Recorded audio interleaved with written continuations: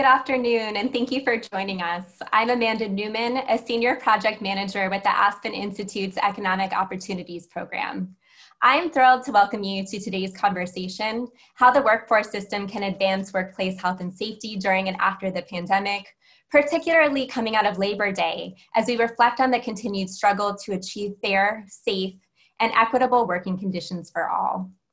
This conversation is part of the Economic Opportunities Program's ongoing Job Quality and Practice series, in which we highlight innovative work by practitioners and businesses to advance job quality.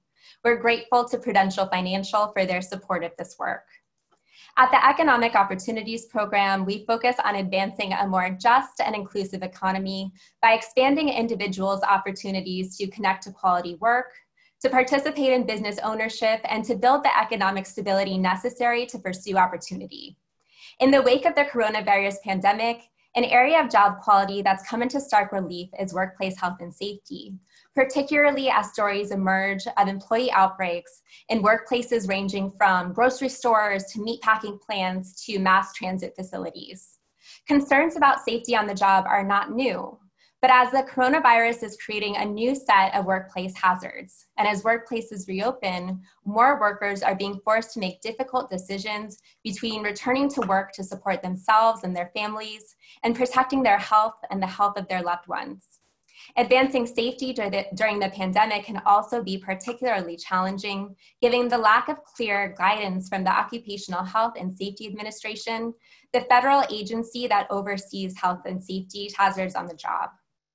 Importantly, as we'll discuss, risks from the virus are not distributed equally due to factors rooted in structural racism, including occupational segregation and unequal access to healthcare. Black, Indigenous, and workers of color have experienced more severe health consequences from COVID-19 and are more likely to work in frontline, non-remote jobs with high levels of exposure. This webinar will explore some of the crucial ways workforce development professionals can advance workplace health and safety during the pandemic. Earlier this summer, we published a brief we'll share in the chat about some of the innovative approaches workforce professionals are taking to address workplace health and safety during the pandemic. We'll talk about some of these strategies today with a few of the workforce innovators who shared their ideas and experiences with us as we developed that brief. We'll touch on the implications of these strategies for employer engagement, for soliciting worker input, participating in policy advocacy, and addressing job quality issues. Additionally, we know these strategies require resources, so we'll consider what funders can do to support workforce organizations to adopt these types of strategies within their organizations. Toward the end of the discussion, we'll open the floor to questions from the audience. Before we start, let's review our technology. All attendees are muted during the webinar, but we welcome your questions. Please use the Q&A box on the bottom of the Zoom window for questions. You can also upvote questions of interest to you. Many of you submitted questions in advance. Thank you for that, and we'll try to get to as many as we can. We encourage you to tweet about this conversation, and we'll be using the hashtag #JobQuality, all one word. If you have any technical issues during the webinar, you can send us a message through the chat or email us at eop.program@aspeninstitute.org. Finally, this webinar is being recorded and will be shared via email and posted on our website. And now I'm really thrilled to introduce our panelists. Hugo Avila is the Business Services Coordinator at Serco in Southwest Suburban Cook County. Chris Dews is a policy advocate at Job Opportunities Task Force in Baltimore. Claire Minson is the founder and principal consultant at Sandra Grace LLC. And we'll also feature pre-recorded video from Danny Castro, an employment specialist at the HOPE program in New York City. Thank you so much to each of our panelists for joining us. We're going to get started with a little bit of background on you and your roles. So Hugo, you're a business services coordinator for the Southwest Suburban Cook County American Job Center, west of Chicago. Can you tell us a little more about Serco and what the business services team does specifically? Of course, thank you, Amanda, so much for that nice introduction. So once again, my name is Hugo. I am the coordinator of business services for the Southwest Suburban Cook County American Job Center. We are directly funded by the Chicago Cook Workforce Partnership to leverage what's called the Workforce Innovation Opportunity Act, or WIO program, as a lot of workforce development individuals know it. My company, Serco, is a nationwide organization Our primary focus is to provide what we like to call upward mobility, and we tend to focus on training and workforce placement services, specifically in aiding and assisting individuals with everything from job readiness, preparation, placement, and follow-up services, and then during that whole process, administering supportive services as well. Great. And can you tell us a little bit more about the business services role? Oh, of course, of course. So with focusing on workforce development, there's two categories of clients that we service. It's the individual themselves that's currently looking for employment, and also we service the employers that we're looking to assist and partner with. So as a business service person, our role is to really establish and maintain relationship with employers, which is the other side of the coin. So there's a lot of support and services that goes into the individual, which is very profound and needed. But once you've prepared the individual and you got them ready to start hitting the employment market, it's really important to have established a relationship with employers so you can understand what the labor market information that you have obtained is, have a better understanding on what the pulse of the economy in your local area are, who's hiring for what roles, duties, responsibilities, requirements. And being able to establish those relationships with employers gives you a lot of inside information that may not just be found in the job posting. So a lot of what we do is actually go out, knock on doors, establish these relationships with employers, tour their facilities, have a better understanding of what the duties and responsibilities are, actually view somebody producing or creating or operating in a particular position so that we can go back to our clients, our customers that we service, and be able to inform them of what the duties and responsibilities are from a first-hand perspective instead of a second-hand perspective, which may be reading the job description and then inferring certain things from that job description. Great, and we're going to come back a little bit later in the webinar to talking more about your direct engagement and relationships with employers. Claire, I'm going to turn to you. You've played a variety of roles in the workforce development field. Can you share a little bit about some of your past roles, about your trajectory, and how they've shaped how you think about the role of workforce development in advancing workplace health and safety and other issues related to job quality? Yeah, sure. Thank you for having me here today. I'm going to give the disclaimer I always give. I am parenting at home, and the 4-year-old doesn't always respect the boundaries that we set. So I may have to parent while we're doing this. But, you know, I really started off in workforce development, providing direct services, individual counseling. So I am a licensed therapist in Maryland, but as well as developing, overseeing job readiness, job training, programming, particularly supporting predominantly Black workers in Baltimore.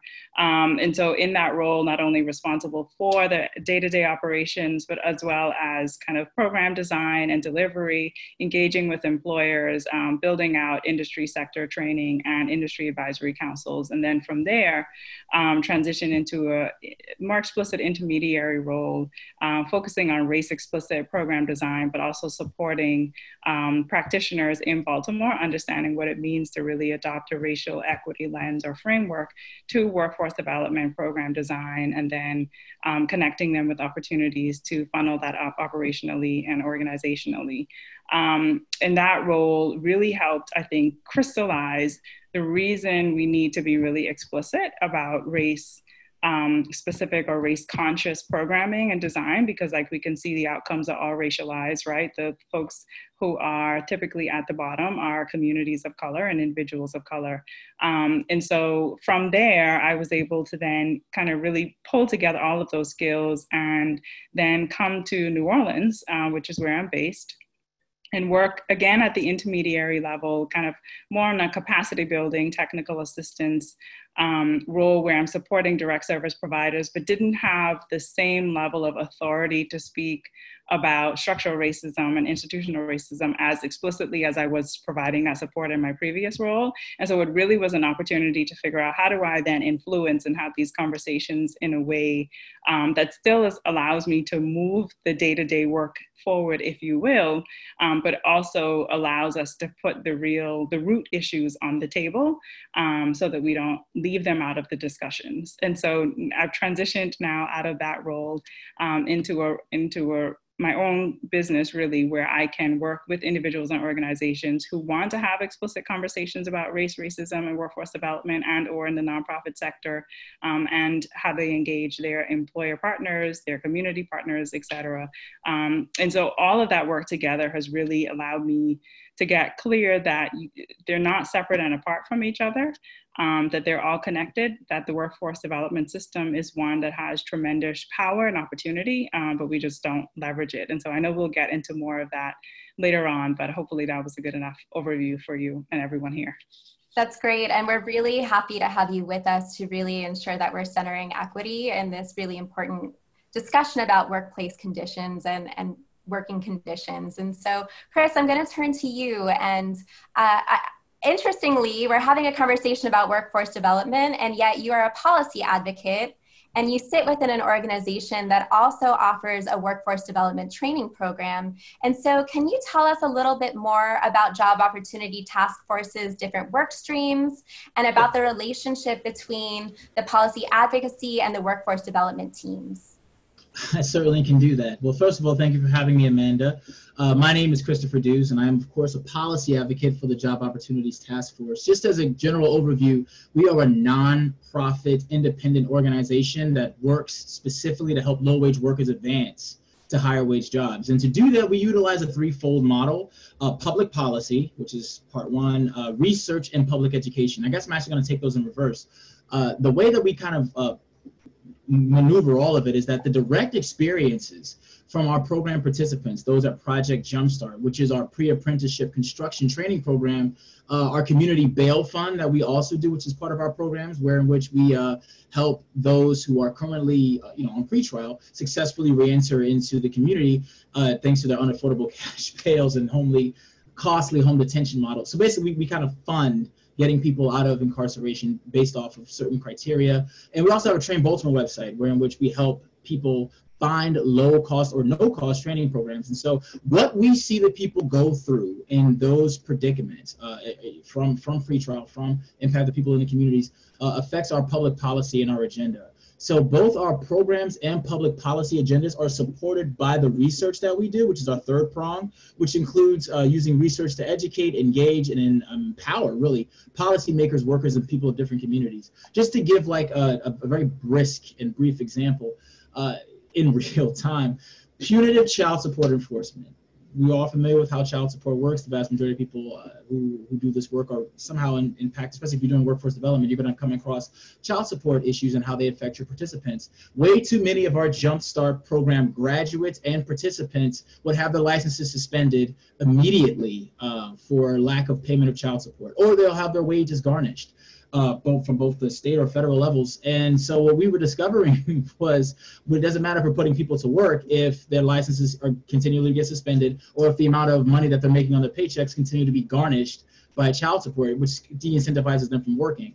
So what this means is that on the policy side, well, first of all, I'll start off by saying on the research side, we then looked at this issue, found some numbers to back it up, and then released a report called the Criminalization of Poverty, where we were showing how people end up in the criminal justice system or being generally screwed by the system based off of not having enough money, and how they're getting backed off on a lack of access to employment for those same purposes. And so then we go to Annapolis and advocate on those issues. We're advocating right now for the elimination of driver's license suspensions for child support, but that's totally based within what we're seeing from people in our communities. And then we continually release reports to help educate policymakers on that same note. I hope that that was clear. I know I tend to talk very fast and can be a little edgy.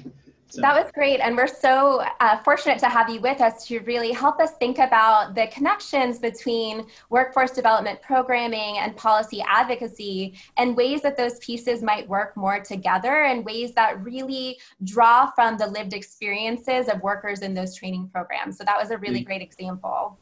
So Claire, we're going to come back to you. And so as you discussed, your work really focuses on the intersection of workforce development and race equity. And so we're hoping you can do a little bit more to set the stage for us as we think about why the field should view workplace health and safety as a key racial equity issue all the time, but particularly in this moment. Yeah, so great question. And I wrote like 3 different ways that I can answer the question. So I will do my best to make sure that the response is concise. But I think I want to start with when we talk about a racial equity framework, we're really talking about four different kind of approaches or ways to think about it. One is analyzing data and race. I mean, data by race and ethnicity. 2 is understanding disparities and learning why they exist. 3 is looking at root causes from a structural standpoint. And 4 is naming race explicitly when talking about problems and their solutions.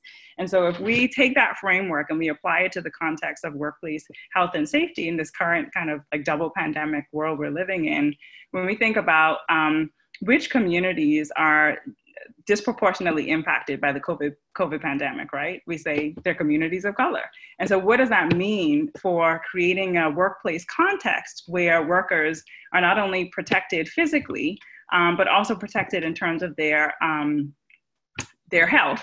And how do we think about health in a more kind of broadened sense, if you will, right? So a lot of times we think about their physical health, they have a cold or not. But in the land of kind of rampant structural racism and institutional racism and microaggressions, we also have to think about mental and emotional health of workers.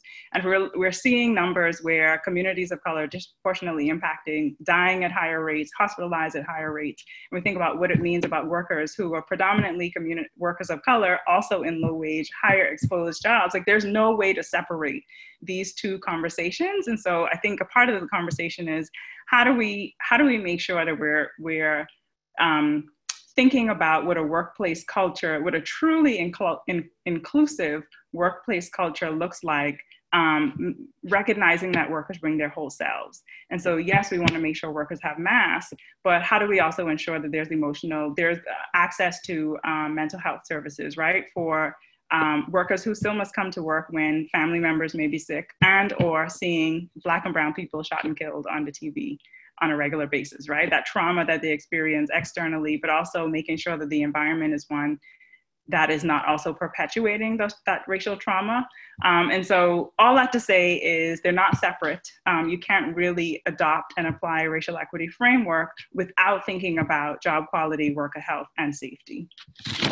That's really helpful as we think about being really explicit about race in this work. And also as we think about in this moment, I think there's a tendency to think about health and safety as really physical, right? Particularly as we're dealing with the virus. And so what you're doing is you're offering a more holistic approach for thinking about health and safety that's really grounded in equity. So that's really helpful.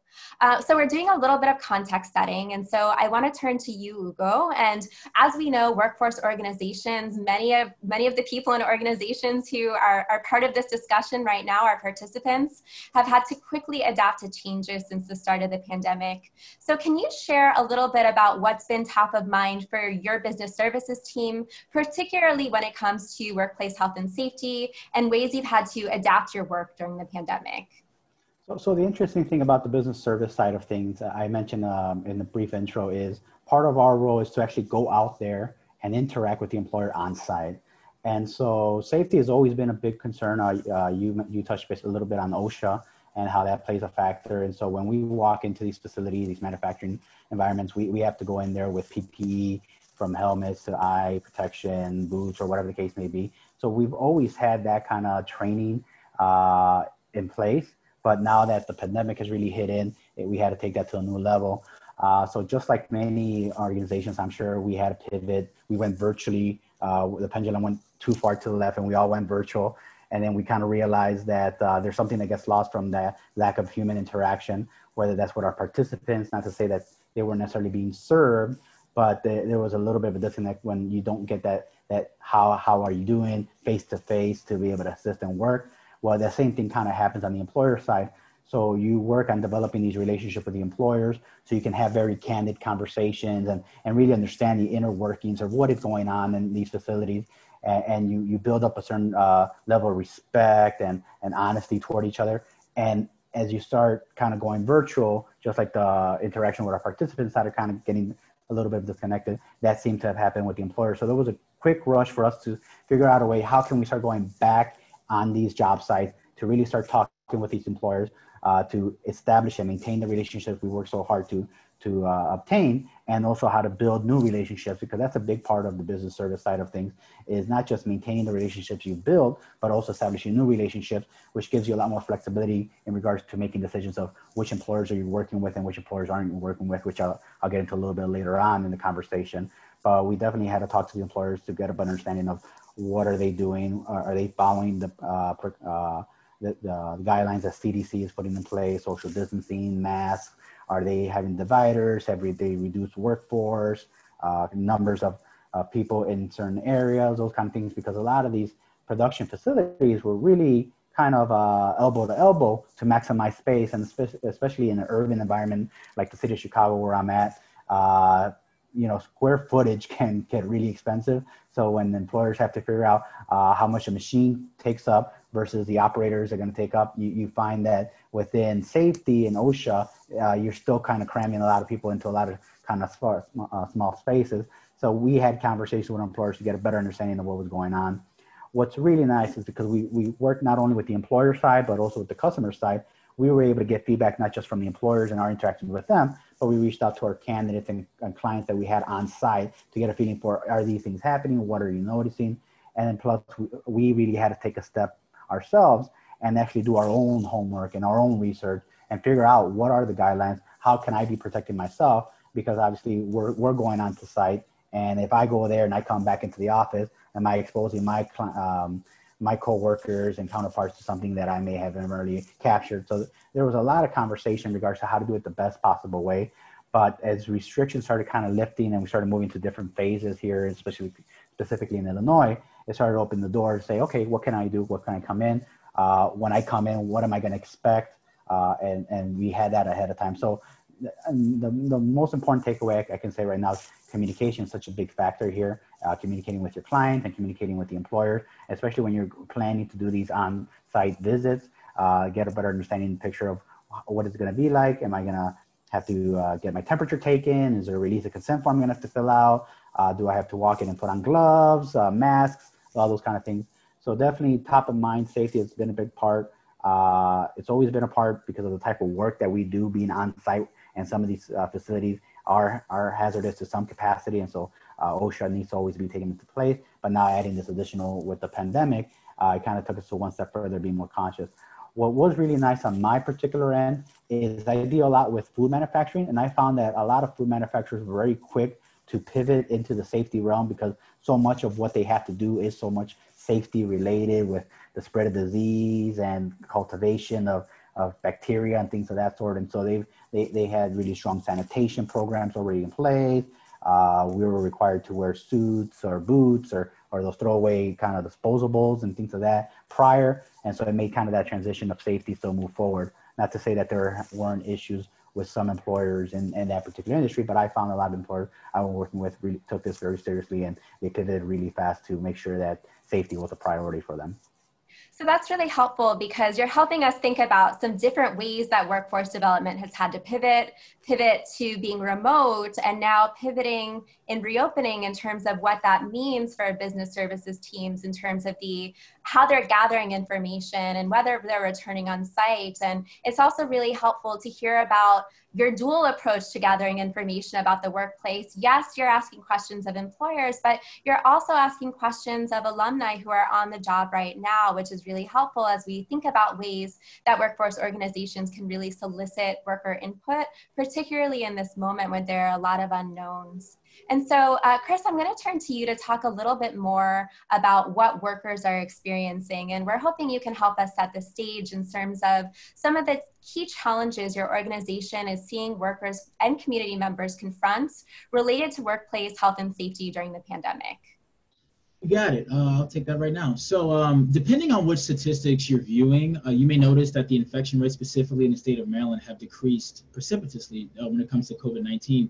However, generally when it comes to worker health and safety in Maryland, many issues generally persist. I'll say right off the top, the Maryland Healthy Working Families Act is a law that we passed in the state of Maryland in 2018. And just to be clear, it took 6 years to be able to pass this, and the Maryland Healthy Working Families Act only gives 5 days of paid leave to certain workers, and we have to consistently fight every legislative session to protect that. So I just want to say off the top, you have a lot of Maryland residents, specifically just talking about Maryland here, who are already kind of in trouble outside of the federal moves that have been happening to increase paid leave by about a week.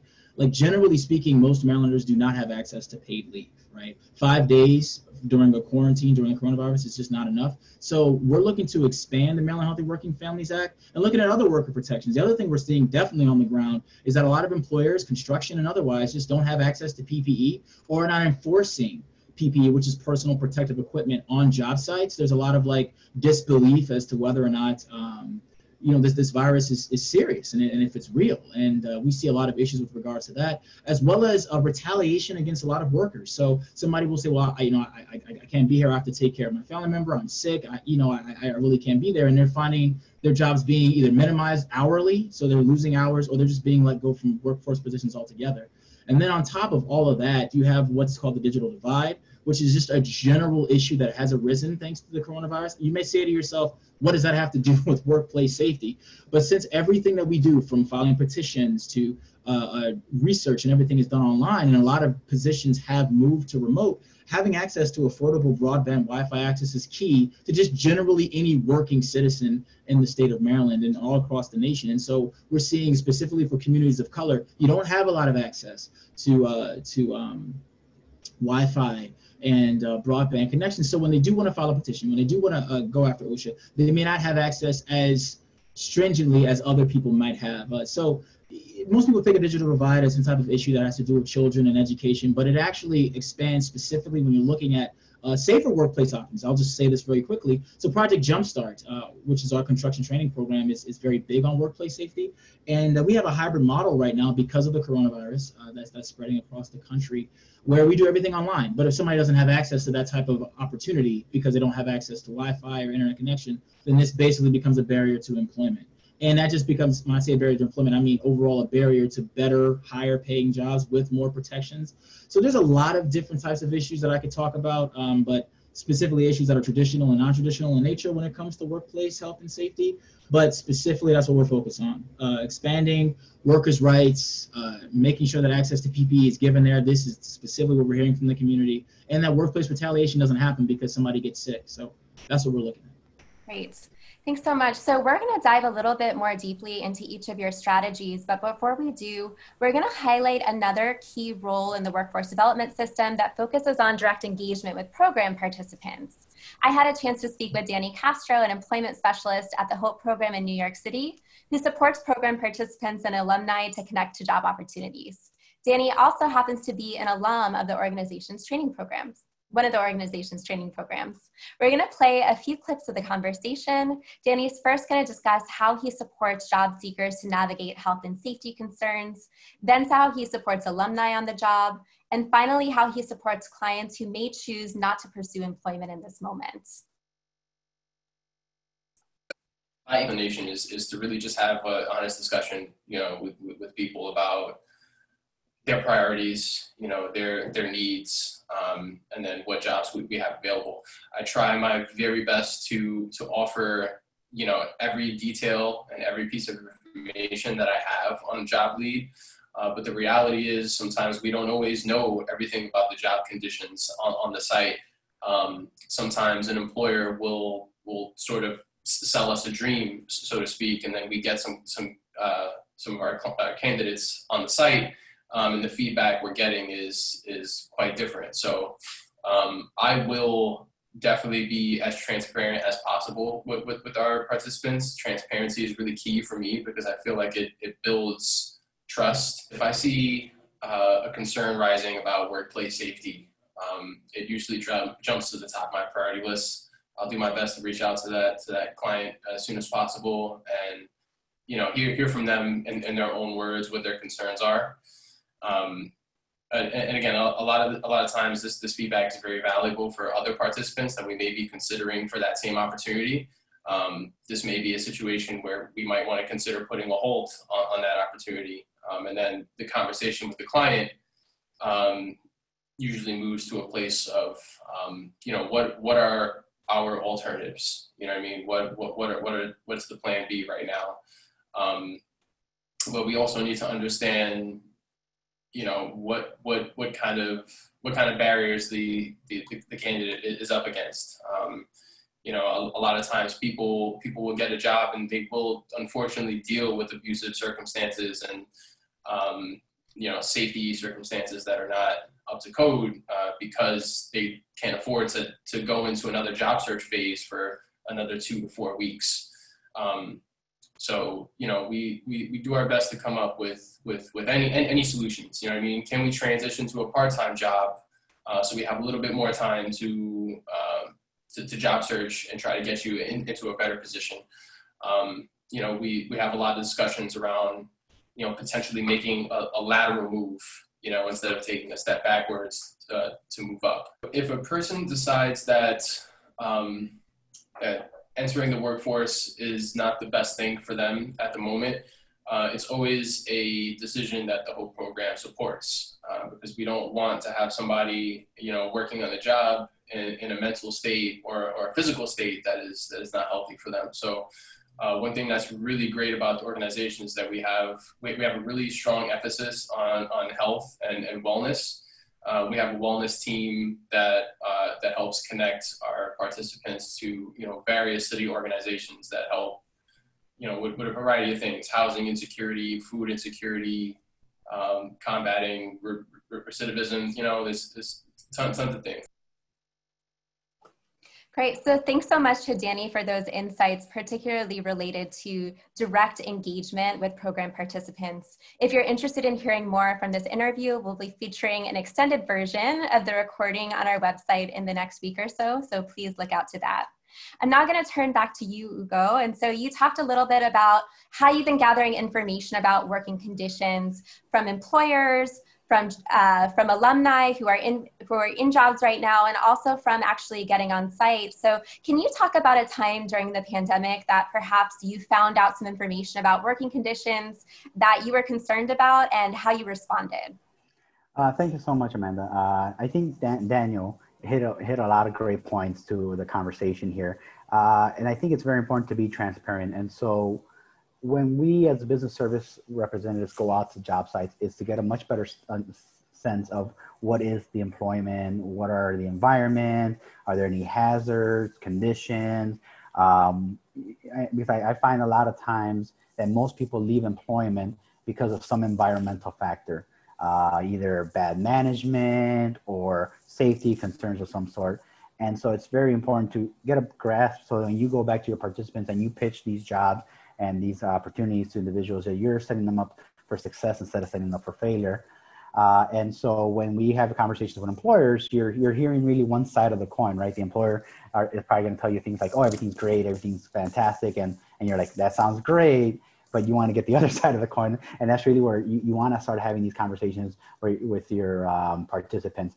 I found over the years I've been doing this kind of work now for a little bit over 8 years now, that really your participants are your best resource when it comes to employment, because you really want to hear from them in regards to what kind of work they're interested in, what companies are catching their eye, and that gives you direction in regards to who I should be talking to, because my participants are telling me, this is who I want you to talk to, Hugo. This is the companies that we're interested in. This is what's catching our attention, and this is what we're interested in. Where I find that a lot of times some business service reps have a lot of issues because they're being reactive, meaning that they're engaging with employers that reached out to them, and thus they're turning around and presenting these job opportunities to their client instead of going out there and finding employers that they know that their clients are already interested in.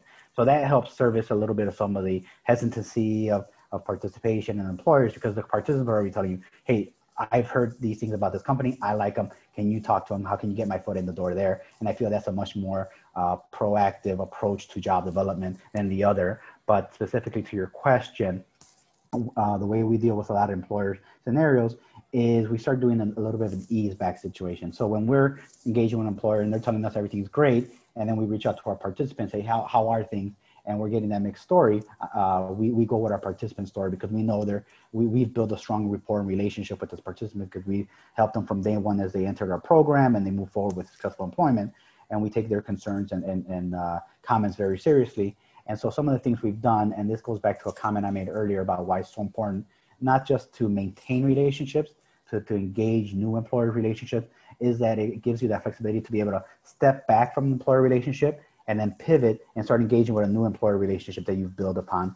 And so the way we've dealt with this with some of the employers where we had scenarios during this specific COVID pandemic that's occurring right now is we've really stepped back from the employer in regards to engaging with them. So we're not necessarily proactively promoting their job opportunities. We're not proactively sending them candidates to fill out these job forms. We're kind of taking a step back. We're giving them a little bit of time, and then we're re-engaging with our participants. Have things improved? Can we start re-engaging with this employer? Kind of taking it from them as a temperature. How are things feeling? Are things better now? Have these things been addressed? And then we take the concerns that those participants have provided to us, and then we ourselves address them. And I think that's very important that business service representatives out there that are on this webinar really understand that we have a requirement of obligation to advocate for our participants. And so I know sometimes it can be very kind of frightening or off-putting to call out an employer and say, hey, Mr. Employer, this is what's going on here. What are you going to do about this? But in reality, we need to feel confident that we're doing this because we're doing this for our participants. And I feel that having multiple employer relationships and continuously developing new relationships gives you a little bit more confidence, where if you do kind of call out an employer and you tell them this is what you need to do, and they give you pushback, that you can feel confident that, well, that's fine. I don't have to work with you because I have 3 other employers I can work with that are going to put much better, my people in much better situation. And that goes with not just in this current pandemic safety conversation, but also Chris brought up the conversation about wage. And so I've had conversations with employers that I engage with and say, hey, I'm going to be really honest with you. I'm talking to employers now that are offering people this wage compared to your wage. And so this is my pool of candidates. And so if I have to make a decision about where I'm referring my candidates to, I'm going to refer them to the better opportunities. So are you going to be more competitive so you can start getting into my pool of candidates? Or is this where you're at? And we'll see what we do from there. And so I think that's very strong language, but it's much easier to have strong language when you feel confident that you can walk away from the table. That's always been something that I remember hearing in the past, that in a negotiation, the person with the power is the one that can walk away from the table. That's who wins in this negotiation. And so when you're engaging with employers, you need to make sure you have that ability to walk away from the table. And so some of the things, like I mentioned, what we do is we start reducing our interaction with the employer.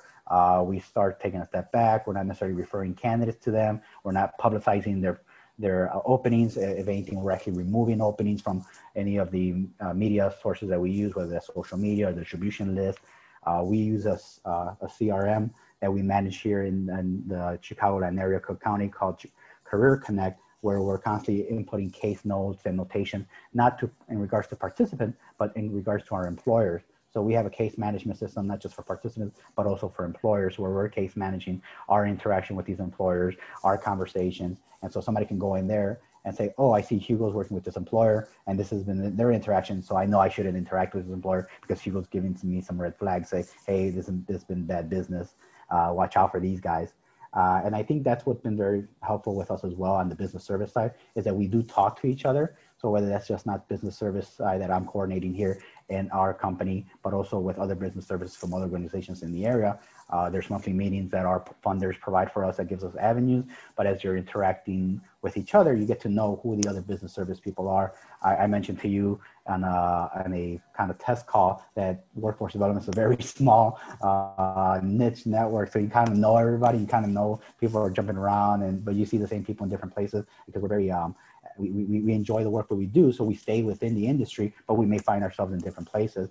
But you get to know the players and who's involved. And so having that communication with each other gives you a better sense of who you should be interacting with. But interacting with your customers really gives you a sense of how much interaction should you have with your employers. Great. So Chris and Claire, I'm going to come to both of you to dive a little bit more into strategies. I'm also watching our time because we have a few more questions to get through, and we're going to want to turn it over to audience Q&A in about 10 minutes or so. So Chris, I really wanted to turn it over to you. We know that most workforce organizations aren't so fortunate as to have in-house advocacy capacity. And so I know that you have worked with workforce development organizations outside of Job Opportunities Task Force. workforce. Can you talk a little bit about ways that you've worked with other workforce development organizations and any advice you have for workforce development folks on in the conversation right now who are interested in building connections with local advocacy organizations to advocate on behalf of workers? Yeah, 100%. So first and foremost, I want to double down on everything that Hugo said with regards to supporting and advocating for your workers. I think advocacy is actually one of the more important things when it comes to workforce development, because if you don't advocate for your workers, for your participants, then I mean, who really is? So you take the workers' voice and their statements as seriously as you would the employer partner.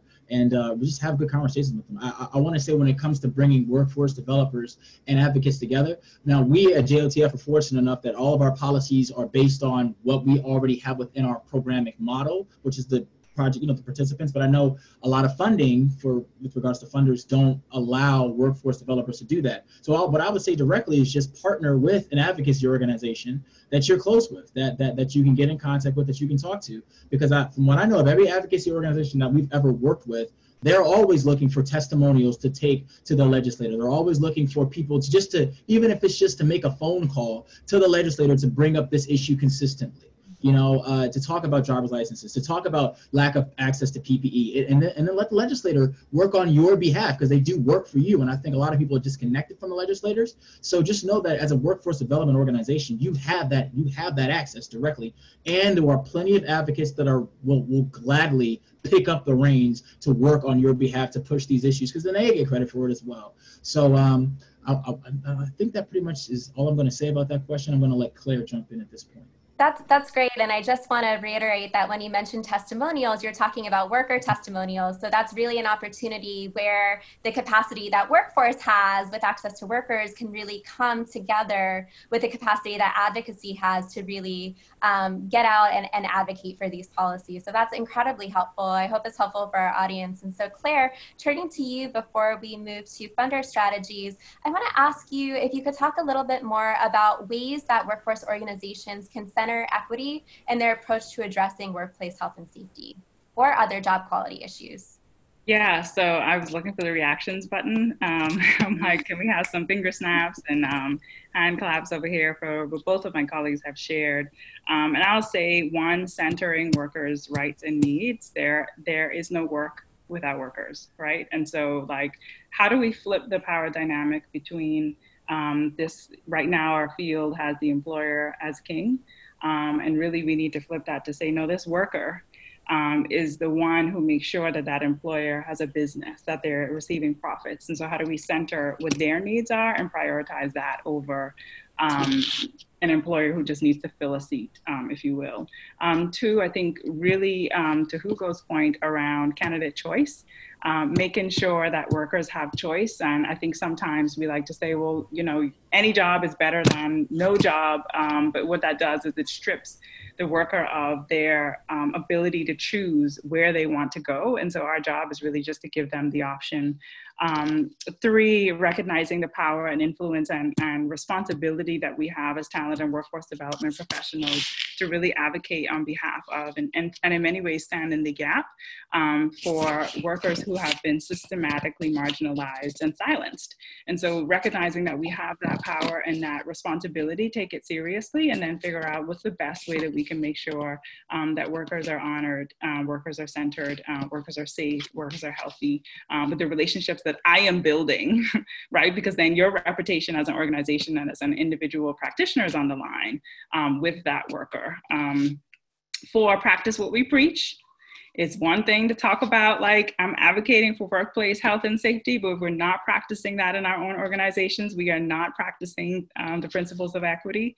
Five is tracking the challenges that the organization, that are surfaced through workers. I think many times we dismiss the challenges that workers raise in terms of organizational and business and employer culture that is really harming to the workers, which then damages the relationship of trust that we're building with that particular worker. And so making sure that we are doing our due diligence in actually tracking that, noting it, all the things Hugo said already, because then we have more leg to stand on and say, employer, your culture is really harmful. Your culture is not conducive to the workers who I want to connect you to. But what it does is it actually it tells the worker that you value the story that they have, right? Instead of marginalizing their voice further, what you do is you say, I hear you, I'm gonna document this, I'm gonna make sure I hold this business accountable because that's your responsibility. And find a way, 6, to really assess the workplace culture that you're then connecting workers to. And so that has to be a critical component. I think Hugo mentioned that it has to be a critical component of the assessment. Is this employer, is this place of employment, is this career opportunity worth me connecting someone? Is their safety, their physical safety going to be jeopardized? Is their mental and emotional health going to be jeopardized? Is their dignity going to be jeopardized? Is their voice and their full inclusion of their full self going to be jeopardized? And those are all equity issues. So those are the 6 things that I would share. Great. So the strategies we're discussing require financial and staff capacity, and the strategies we've been discussing also require navigating some complicated power dynamics between employers, between workers, between workforce organizations. And so what are some ways that funders can support workforce development professionals to advance workplace health and safety, as well as other crucial issues related to job quality? And Ugo, I'm going to start off with you. So I think there's 2 things that's very important here. One, in regards to the power dynamic. I had the luxury of, when I started doing this line of work, prior to this, I mentioned I've been doing this now for a little bit over years, but prior to this, I came over from the private sector. I worked for AT&T. I was a sales manager training new staff at a retail site, and worked very closely with business-to-business services, and they kind of transitioned very well into this type of role with business-to-business, interacting with businesses and those kind of things. But when I started this particular role, I had the great opportunity to work very closely with an organization here called Chicago Job Council, and they had a Frontline Focus Institute. And so I was able to go into their job development track and had a variety of different trainings in regards to what was considered job development. And one of the specific trainings I remember having, it was in regards to engaging with employers, right? That power dynamic conversation. And the speaker presenter said something very interesting. He said, if you're already meeting with the employer, you're already in the room. And so you deserve to be there. And if you deserve to be there, they've already given you that power to say, you're at my level. So whether you're talking to a C-level person, supervisor, or whoever it is, they already said, you're at my level, and that's why I'm talking to you now. And so they've already given you that power. And I think that's very important to understand, that sometimes we may feel a little bit standoffish because we're like, I'm talking to the owner of this particular company, I'm talking to the CFO, CEO, whomever it is, and you're looking at them with a doctorate degree or whatever type of education or years of experience or mastery in their particular field, and that can be a little intimidating. But I always think of those words that says, they've already given you the power, and that's why they invited you in. You're in the room, so you deserve to be there, so act like you're there. And so I think that's very important. And to the point I made earlier, that having that opportunity to be able to walk away, I think gives you a little bit of power and confidence. But to know that they're not the only game in town, right? It's not a one-horse town and you're the only person with the horse here. And so I have to do what you want me to do, whatever the case may be, to know that, no, you know what, there's plenty of other employers over there, and there's plenty of employers that do value their employees and are providing support and attention, and safety is a concern, and they are prioritizing it, and they are providing environments for growth and opportunities. There are people that are doing this. And so it's very easy to go back and say, why aren't you? Because you can't give me that excuse about, money or unsuccessful model or whatever the case may be, because they're making this model work for them. But in regards to the next part is, I think it's very important to find funding to advocate for business services, because your business services people, not only are they the ones that are going out there and establishing these relationships with the employers, but these relationships with employers are helping your participants in being placed, which is a key performance indicator of the type of work that we're doing here. But the other is, when you turn around back and go back to your funders, they want to know what employers you're working with. And so your employers now become advocates for you to say, yes, we've worked very closely. We're an employer partner with this organization. We'll write letters of support on your behalf. And so this helps you in searching and finding new funding opportunities, because now you have the employers on your back saying, we're submitting new RFPs for this proposal, and if you do award us, well, guess what? We already have the employers in place that we can channel into to be able to provide these services to your people. Great. And Chris, I'm going to turn it over to you. What can funders do to support these types of strategies? Yeah, I'm gonna just be blunt. The primary barrier for most funders is self-imposed, and that's their inability to pay or fund policy or advocacy work. Thinking about everything that you guys have been talking about with regards to the power dynamics between employers and employees, historically, the way that's always been dealt with is through policy. We wouldn't have, there would still be child labor. I mean, there wouldn't be any child labor laws. We wouldn't have OSHA. We wouldn't have a 40-hour work week, like retaliation. And like I just said, we just passed in the state of Maryland up to 5 days of leave through the Maryland Healthy Working Families Act. We got resistance, and I just want to say historically, there's always been resistance on every single policy that goes to help workers in this regard. And so there's a whole game that keeps employers in power over employees in a very unjust and, as Clara has already mentioned multiple times, very like racially inequitable way. And so the only way we can really like fight to protect is through funding, is through policy advocacy. And so if funders were just willing to straight up fund policy or fund policy activism within the workforce development programs that already exist, you'd have a lot of solutions. I just want to say that to say this, programs can't fix everything. We've been putting people through programs for generations at this point. And we still see that people are coming up with the same issues, the same barriers, the same resistances, the same struggles that they're seeing at work. And that's because of certain policies that have existed years and years and years and years and years before these workers ever even came to those programs. So I would just say fund policy and work with workforce development agencies. Don't try to like mix the, you can mix the funding is what I'm trying to say. Is that, I guess I'll leave it at that. That's great and a really important point, and thank you for making it. So Claire, we're gonna come to you before we turn to a few questions from the Q&A. We'll see how many we have time for. But Claire, what are some ways that you think that funders can really be supporting efforts by workforce development related to workplace health and safety and other job quality issues?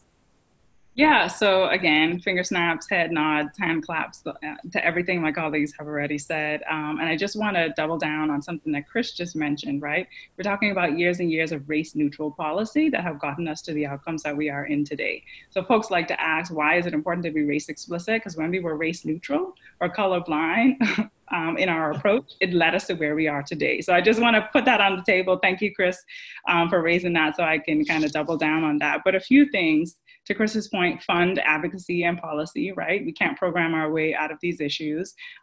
Really consider multi-year funding, right? Investing in systemic change the metrics that we're asking of organizations, invest in Black-led and people of color-led organizations, invest in or consider really asking about the ways in which the organization centers workers' voice, centers job quality, centers racial equity, and like explicit, not just adding a few words in a sentence because we have orgs who like to do that, but really asking about what's their approach to really ensuring that workers are safe, and not just physically safe, mentally and emotionally as well, and how could they continue to fund to support that work.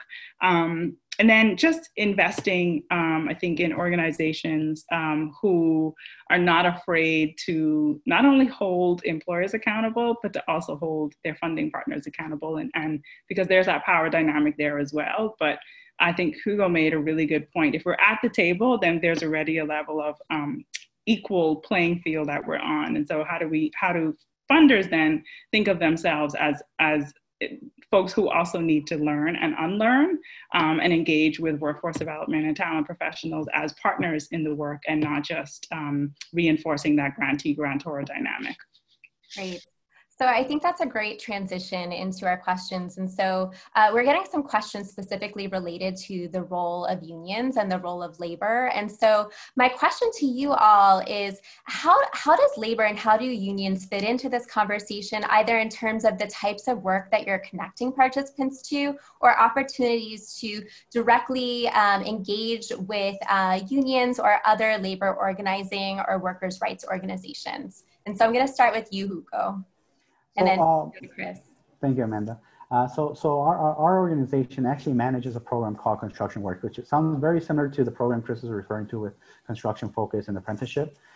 So we leverage this particular program to be able to kind of provide opportunities for more people of color to enter into union trade. So we're working very closely with the different union organizations, figuring out what their application process is, leveraging different funding sources to prevent some of the barriers that people have faced when it comes to applying for these unions, such as the fees or the application fees, previous dues, or whatever the case may be. And so we work very closely on that front of the union trades part. But in regards to just general unions across the board on the employer side, there are a lot of employers I work with that do have unions. So it's always a great conversation to make sure you're having with those union representatives to get a better understanding of what are they doing, how are they advocating, because I'll be really honest, there are good unions and there are unions that don't seem to do a lot for their workers other than charge dues. And so I think it's important when you're having this engagement with the employer, if there is a union environment, you have a much better understanding of what is this union doing for these particular employers. When's the last time they actually had a new union agreement? Does it look like this union is actually doing something? Or are you placing somebody into a good paying job, which becomes no longer a good paying job because most of their wages are going to union dues? That's one. The other thing is a lot of my role consists of managing and implementing a program called On-the-Job Training, or OJT is the acronym for it. And so we work very closely with unions in this particular program because we actually have to have them sign off to say, can we do this particular on-the-job training program at your facility? And just for context, for those that don't know, it's a federal program from the Department of Labor where we put together a training curriculum for employers to implement on site for their new hires. And for the companies willing to implement the training curriculums we come up with, we help them offset their costs by hiring and training individuals by covering a portion of that individual's wage for them implementing these particular training programs, which we also monitor and document progression and those kind of things. And so what's been really nice, especially when we have these type of OJT agreements or on-the-job training agreements in place, is that we actually serve as a union steward of sorts. So I've had scenarios where I'm going in, I have a participant with an employer that we're doing this particular on-the-job training program with, and we're, just like I mentioned before, we're constantly talking to our participants, getting a feel for what's going on the job site. And if a concern is raised, we advocate on their behalf. And then we've had scenarios where we actually come in where the employer's telling me, I'm gonna have to write up this person. And then we say, okay, then let me sit in on that write-up as you're having that conversation. And then we play a little bit of advocacy right there and then, because sometimes we do find that when a participant or a customer is being engaged by that employer, there is that power dynamic that we were just referring to, and it's very one-sided. And so we've been able to go in there and kind of balance things out where we say, well, she did say this, and you're telling me that. Well, is there a way she admitted this, can we move past that? And what can we do now to get back to a place of employment and equilibrium of the sorts? And so that's been one really nice thing about that particular program is that because we have agreements in place, then there's more of that I can point towards something and say, hey, look, we got it on paper. Let's talk about this. Don't dismiss this particular employee so quickly. How can we resolve this so this person can continue working and have retention and move forward?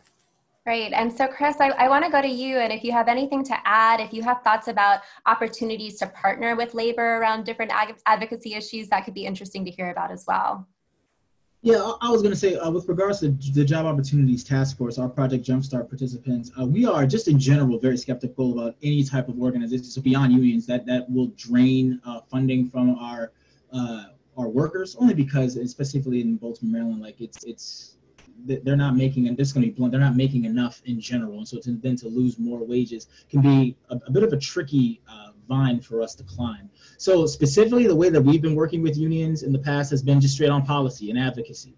Unions tend to are just largely more funded and have more people that are working with them. And so when it comes to protesting, when it comes to advocacy work, lobby days, emailing and talking to legislators, going to town halls, we partner with them in that regard, and they've been very effective because, of course, they're advocates already for their workers. So we just kind of double down on that advocacy as well, come together on certain issues, and then we all just like move forward on specific issues that we see when we're in or testifying in Annapolis.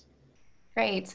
And I'm just going to add, there's a really interesting new report that came out in the last week or so that really talks about the relationship between unionized workplaces and opportunities to address health and safety issues that are arising. And so I'm going to ask my colleagues on the chat if they can share that link as well, not to the report itself, but to an article about the report in case you're interested in learning more about the role of labor unions in supporting workplace health and safety. It is a really interesting piece.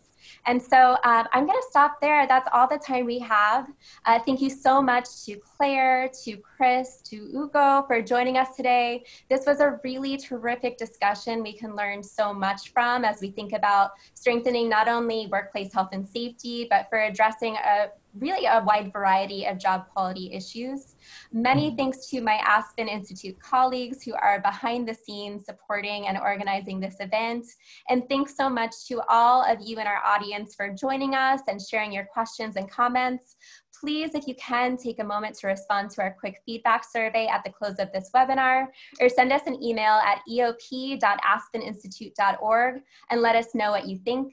We'd love to hear from you, and we hope you'll join us next time. Thanks so much.